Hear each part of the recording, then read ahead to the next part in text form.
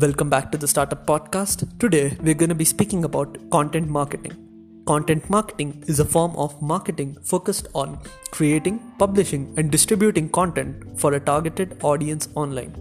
It is often used by businesses in order to attract attention and generate leads, expand their customer base, generate or increase online sales, increase brand awareness or credibility, engage an online community of users.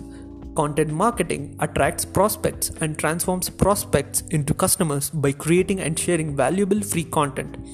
Content marketing helps companies create sustainable brand loyalty, provides valuable information to consumers, and creates a willingness to purchase products from the company in the future.